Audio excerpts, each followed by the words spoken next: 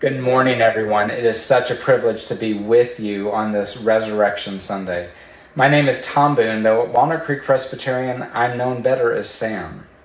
I was a member and part of the youth group at Walnut Creek during the 1980s, and I'm here to tell you that my upbringing with you made me the man that I've become. I'm a pastor in ECO, working as the Associate Director for Mission at the Outreach Foundation. We connect people and congregations with God's mission in 41 countries around the world. Every single day, I get to see the Holy Spirit making a difference in places throughout Europe, Pakistan, Egypt, and China, just to name a few. Devona asked me to share a prayer request, and I thank you for that. Please pray for our upcoming visit to Europe, which is May 9 through 20. We're visiting our principal church partners who are providing relief to Ukrainian refugees. We'll be visiting these refugees, mainly women and children, who live now in Spain, Lithuania, Poland, Romania, and possibly, Lord willing, going to Lviv. We want to bring encouragement, pray with these people, hear their stories, and then we're going to share their stories back with you. Now let's turn our attention to God's Word, which today comes to us from Luke chapter 24. I'll be reading verses 1 through 12 in the New International Version. Listen to the word of the Lord. On the first day of the week, very early in the morning, the women took the spices they had prepared and went to the tomb. They found the stone rolled away from the tomb, but when they entered, they did not find the body of the Lord Jesus. While they were wondering about this, suddenly 2 men in clothes that gleamed like lightning stood beside them. And in their fright, the women bowed down with their faces to the ground. But the men said to them, "Why do you look for the living among the dead? He is not here, he is risen. Remember how he told you while he was still with you in Galilee, the Son of Man must be delivered into the hands of sinful men, be crucified, and on the 3rd day be raised again." And then they remembered his words. When they came back from the tomb, they told all these things to the 11 and to all the others. It was Mary Magdalene, Joanna, Mary, the mother of James, and the others with them who told this to the apostles.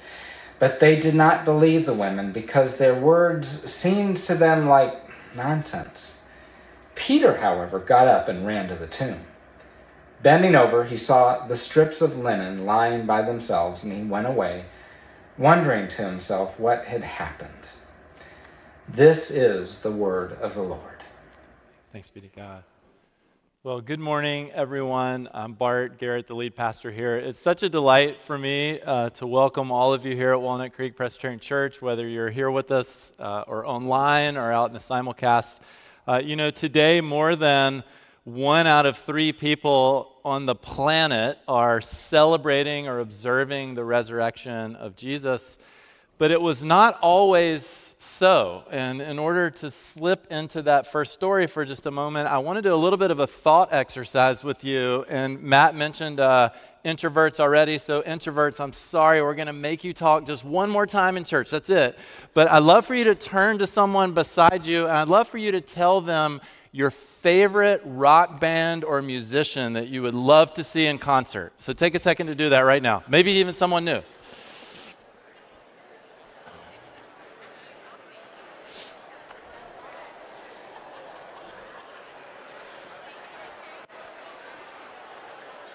Okay, these bands have really long names apparently. All right, so, wow, we're already talking about that concert. So shout them out. Who do we have? What? I heard Taylor Swift, or U2. Okay, all right, well, so imagine for just a second you are at your beloved coffee shop or a favorite pub. You're there to meet a friend, and you walk in, and there's not usually live music there, but there's been a stage set up on the side, and you're not expecting live music at all, but all of a sudden, that favorite musician, so Taylor Swift, if you're one of the Swifties, or Beyonce, or Drake, or if you're more highbrow, Yo-Yo Ma or John Batiste, your favorite musician comes, and for an hour, does this small concert. A couple dozen people there, and you say to your friend a couple times, I cannot believe this is happening. And people start posting on social media, but in a day with all the deep fakes, the comments are very suspicious and very skeptical. And then those couple dozen people, a couple weeks later, they start telling this story of what happened, and even their friends are a little bit skeptical. And a couple news outlets pick it up, but in those early days, not a lot of people believe you. And that's actually a glimmer of what happened on that Sunday a couple thousand years ago. And in the subsequent weeks that followed, people slowly started believing. So I'm going to assume today, this Easter Sunday, that a lot of you who are here online are new. Maybe you're new to Christian faith or exploring Christian faith. Maybe you're new to this church. Maybe it's your first time or your second time here. And I'm going to imagine you're feeling a little bit anxious, if not afraid, about being here. Maybe you're here because you're appeasing a family member. Maybe you lost a bet. I don't know. Maybe you're surprising yourself that you're here. So in deference to your newness, before we get into the story, I want to just ask and answer a couple questions. Firstly, who am I? Who is this guy? Secondly, who are all you people? And thirdly, who is Jesus? Who is this guy? Well, you should know if ministers make you nervous. I was not born a minister. There were not angels attending my birth. There were no shafts of light, emanating from the labor and delivery room. I'm actually a person like you who has been on a faith journey, and often I find myself riddled with doubt and struggling to believe. But over the years, I believe with deeper and deeper conviction. And one of my favorite authors once said that doubts are the ants in the pants of faith. They keep it alive and moving. So like you, I am on a journey too. Well then, in deference to the newness, who are all these people? Well, let me tell you, the people sitting here are intolerant, judgmental, hypocritical, overbearing, self-important. In other words, these are people that are a lot like you. And I'm only kidding, but I want to dispel a myth that Christians are people who think they have it all together. In fact, Christians are people that know we don't have it all together. And we are aspiring with God's help to lead lives collectively of love and joy and peace and patience and kindness and faithfulness and gentleness and self-control. Which leads me to the last question, who is this Jesus? This Holy Week we've been exploring Jesus as humble king, as beloved friend, as suffering servant. And then today we'll spend a few minutes in this passage looking at Jesus as resurrected God. And maybe as you look at Jesus, you may think, well, actually, maybe he's historical legend, maybe good guy, maybe wise sage, maybe moral teacher. A couple of you may think Jesus is a raving lunatic. Or some of you more mildly might say, well, Jesus meant well. But here's my big idea this morning, and I'm going to ask it in the form of a question. I'd love for you to just keep it in your mind as we go through this text. The question is this: if Jesus is the resurrected God, then how might your life change? If you come to that conviction, maybe even still with some doubt, but if you come to that conviction that Jesus is the resurrected God, then how might your life change? Yes, it's a big question. But Jim Gaffigan did say that Easter is the one day where we can put all of our eggs in the same basket. So let's do it for a few minutes. And we're actually going to just walk straight through this passage. So you're going to slip on your proverbial sandals, if you will, and step into this story. And if you want to follow along, it'll be on the screen. There are also these Pew Bibles. I think it's on page 908.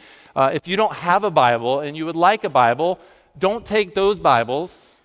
But we have Bibles for you at the Connect table. So after the service, please come by and we would love to gift you a Bible.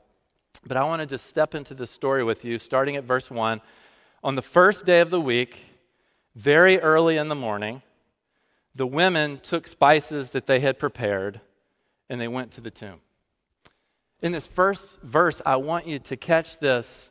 No one was expecting resurrection. Notice the women are bringing spices to finish the burial process. They were not bringing Hallmark congratulations on your resurrection cards for Jesus, okay?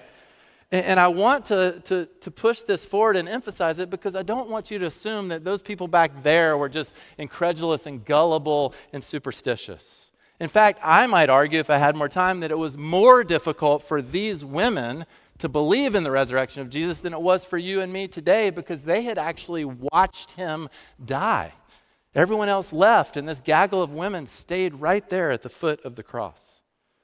Let's go on in verse 2. They found the stone rolled away from the tomb, but when they entered, they did not find the body of the Lord Jesus. While they were wondering about this, suddenly 2 men in clothes that gleamed like lightning stood beside them. In their fright, the women bowed down with faces to the ground. Now, some of you already who may be on the outside looking in are saying, here we go, angels. See, we can't believe this stuff. But you should know that angels only show up in the pregnant moments of history. So if you've never seen one, you should expect that. And most of the time when they show up in Scripture, what do they say? Do not be afraid. And these women right here, it says they were frightened. So this was a very unique, particular circumstance. And I would just say, if you're struggling with angels, beep, beep, beep, back away from the angels. Because if God can become human and resurrect himself from the dead, we have bigger fish to fry than angels, okay? So let's go on. These angels, they say to the women, why do you look for the living among the dead? He is not here, he is risen. Remember how he told you while he was still with you in Galilee? The Son of Man must be delivered over to the hands of sinners, be crucified, and on the third day be raised again. Now here's their contention, that Jesus is the resurrected God. Remember how he told you? In fact, no, they didn't at all. In fact, 12 times in the Gospels, Jesus kept telling his disciples, I'm going to die and rise again. I'm going to die and rise again. I'm going to die and rise again. No one believed them. No one heard him. Why? Well, it was virtually impossible to have this message sink in. Firstly, that Jesus would be God. Now, in a polytheistic culture, everything and everyone was a God, so that was no big deal. But in the Jewish religion, every morning they prayed the Shema, Hear, O Israel, the Lord our God, the Lord is one. Deeply monotheistic religion. There were all sorts of messiahs, for sure, but what happened to those messiahs? They died. Many of them were crucified, and when yours died, you would just go and find another one. But this one, while they were crucified as insurrectionists, this one was crucified as a blasphemer. This one rose from the dead, laying claim to his divinity, which brings me to the second reason it was virtually impossible for the disciples of Jesus to believe him and take him at his word. He was resurrected. He was resurrected. You see, in that day, Greek philosophy and Jewish theology were not expecting this.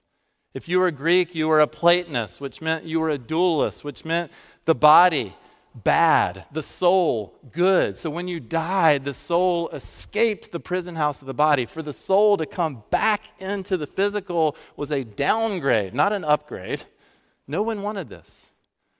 In Jewish peoples, the Sadducees didn't believe in resurrection, but there was this thread of thought developing that there would be this grand cosmic resurrection of everyone at the end of time. So back to your favorite artist in the little coffee shop. This is more like Beyonce at Chase Arena, okay? You're buying tickets, you're anticipating this concert for months. But for Jesus to show up in the middle of history in a little side stage in a local pub, no one was expecting this resurrection 1.0.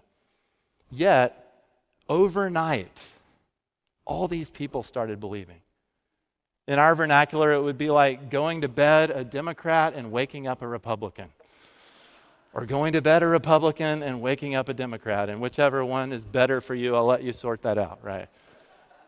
N.T. Wright spent 800 pages writing about the historical veracity of the resurrection. It's a beautiful book. If I could save you some time, I might just suggest he gets to the end of it and says, the most plausible explanation for the birth of the church and these people that started believing that Jesus was a resurrected God is that Jesus was a resurrected God.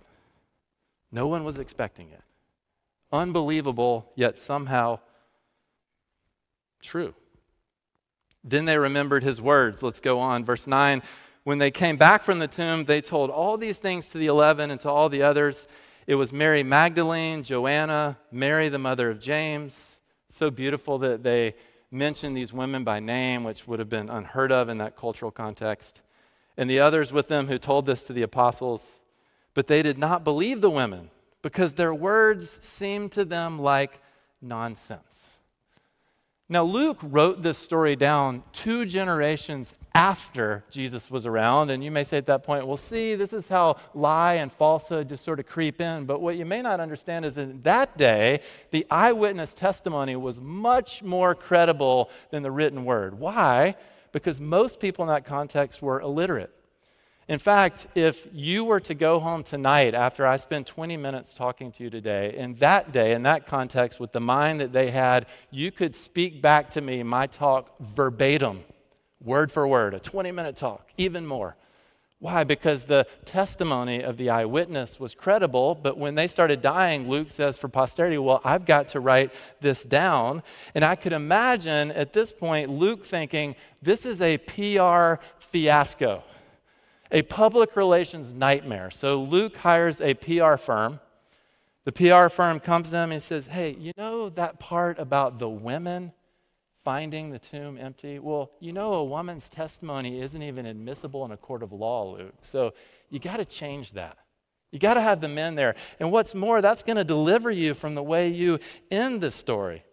Remember all the men refusing to believe these women and dismissing their words as nonsense? Remember what Peter said to you that day? Well, this is the sort of thing I'd expect from a bunch of crazy women who have lost sleep.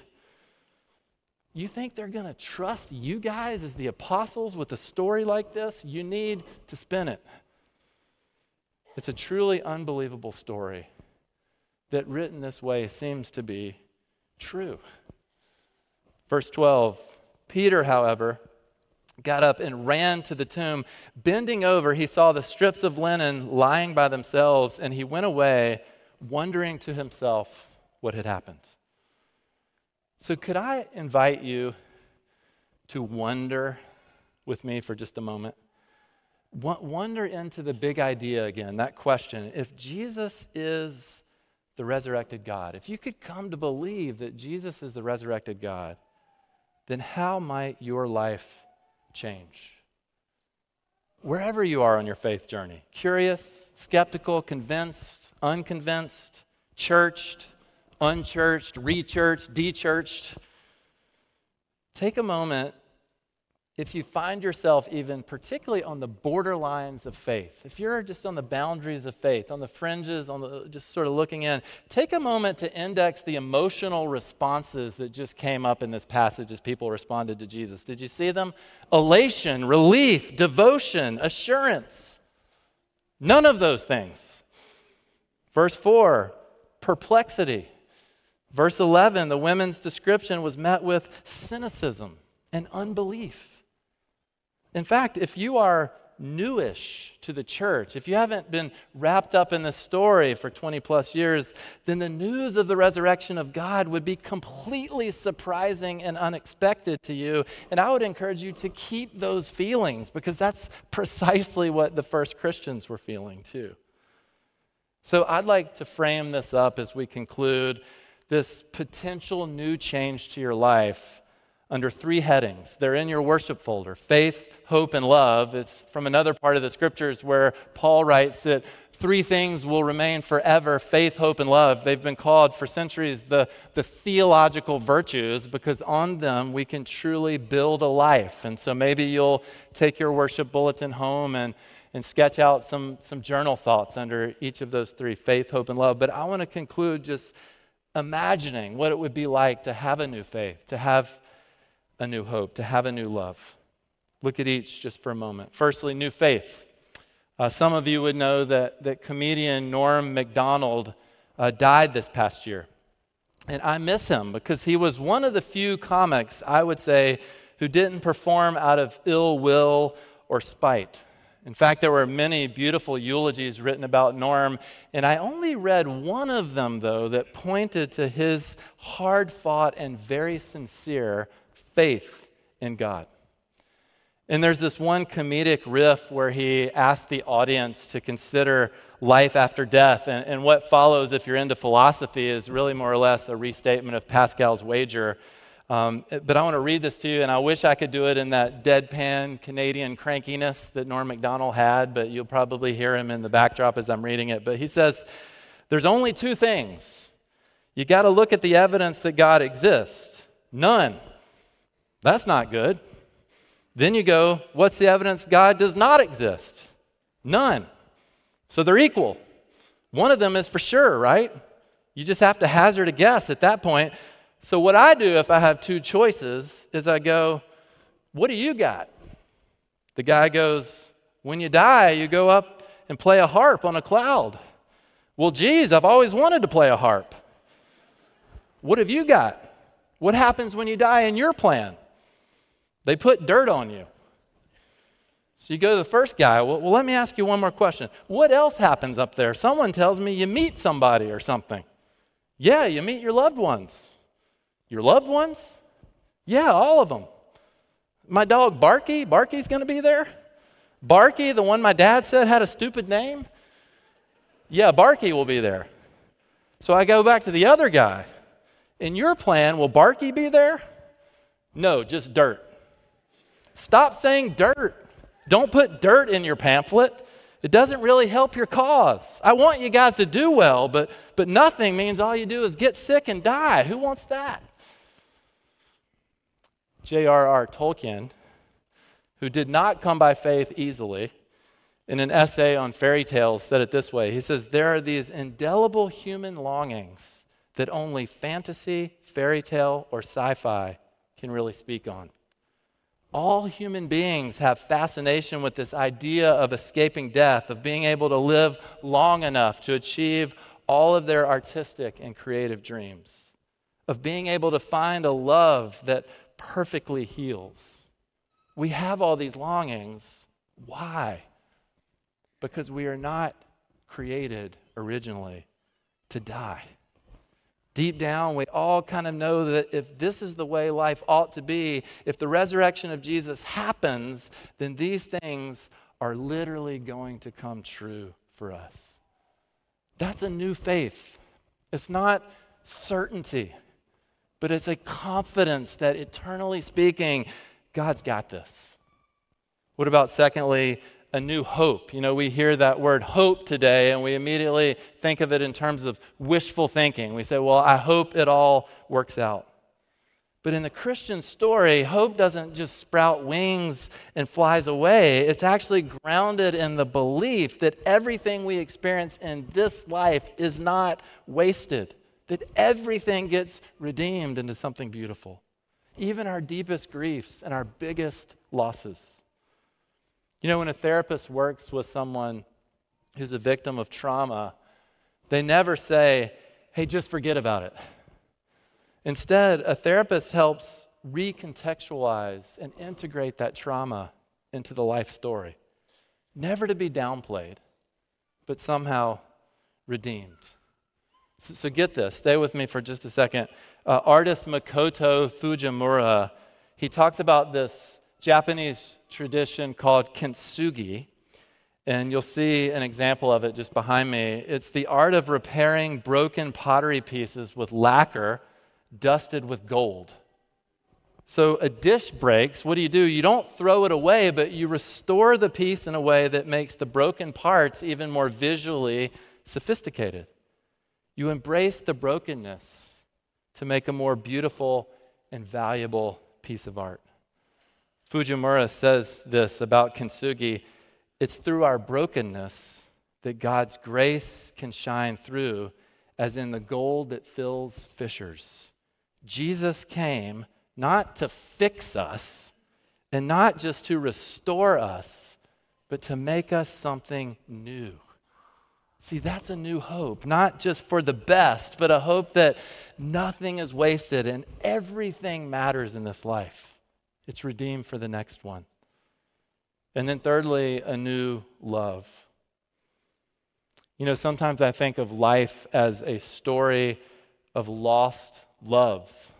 The intimacy we experience with other human beings in any number of relationships, whether they be fraternal or familial or romantic.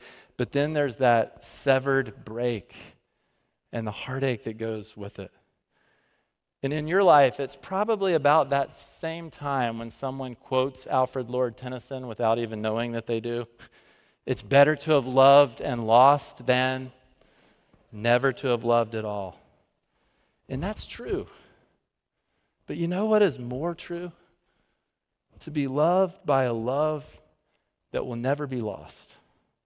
And to take that love and to love others with it in such a way that assumes your love for them will never break, but will grow and grow and grow and grow. If Jesus is the resurrected God, then you are invited into a new faith. Not certainty, but confidence, come what may, that God's got this. You are invited into a new hope that not one thing in your life will be wasted, but everything will be redeemed. And you're invited into a new love, an unbreakable love that God lavishes on you forever and ever and ever and ever and ever and ever. Amen.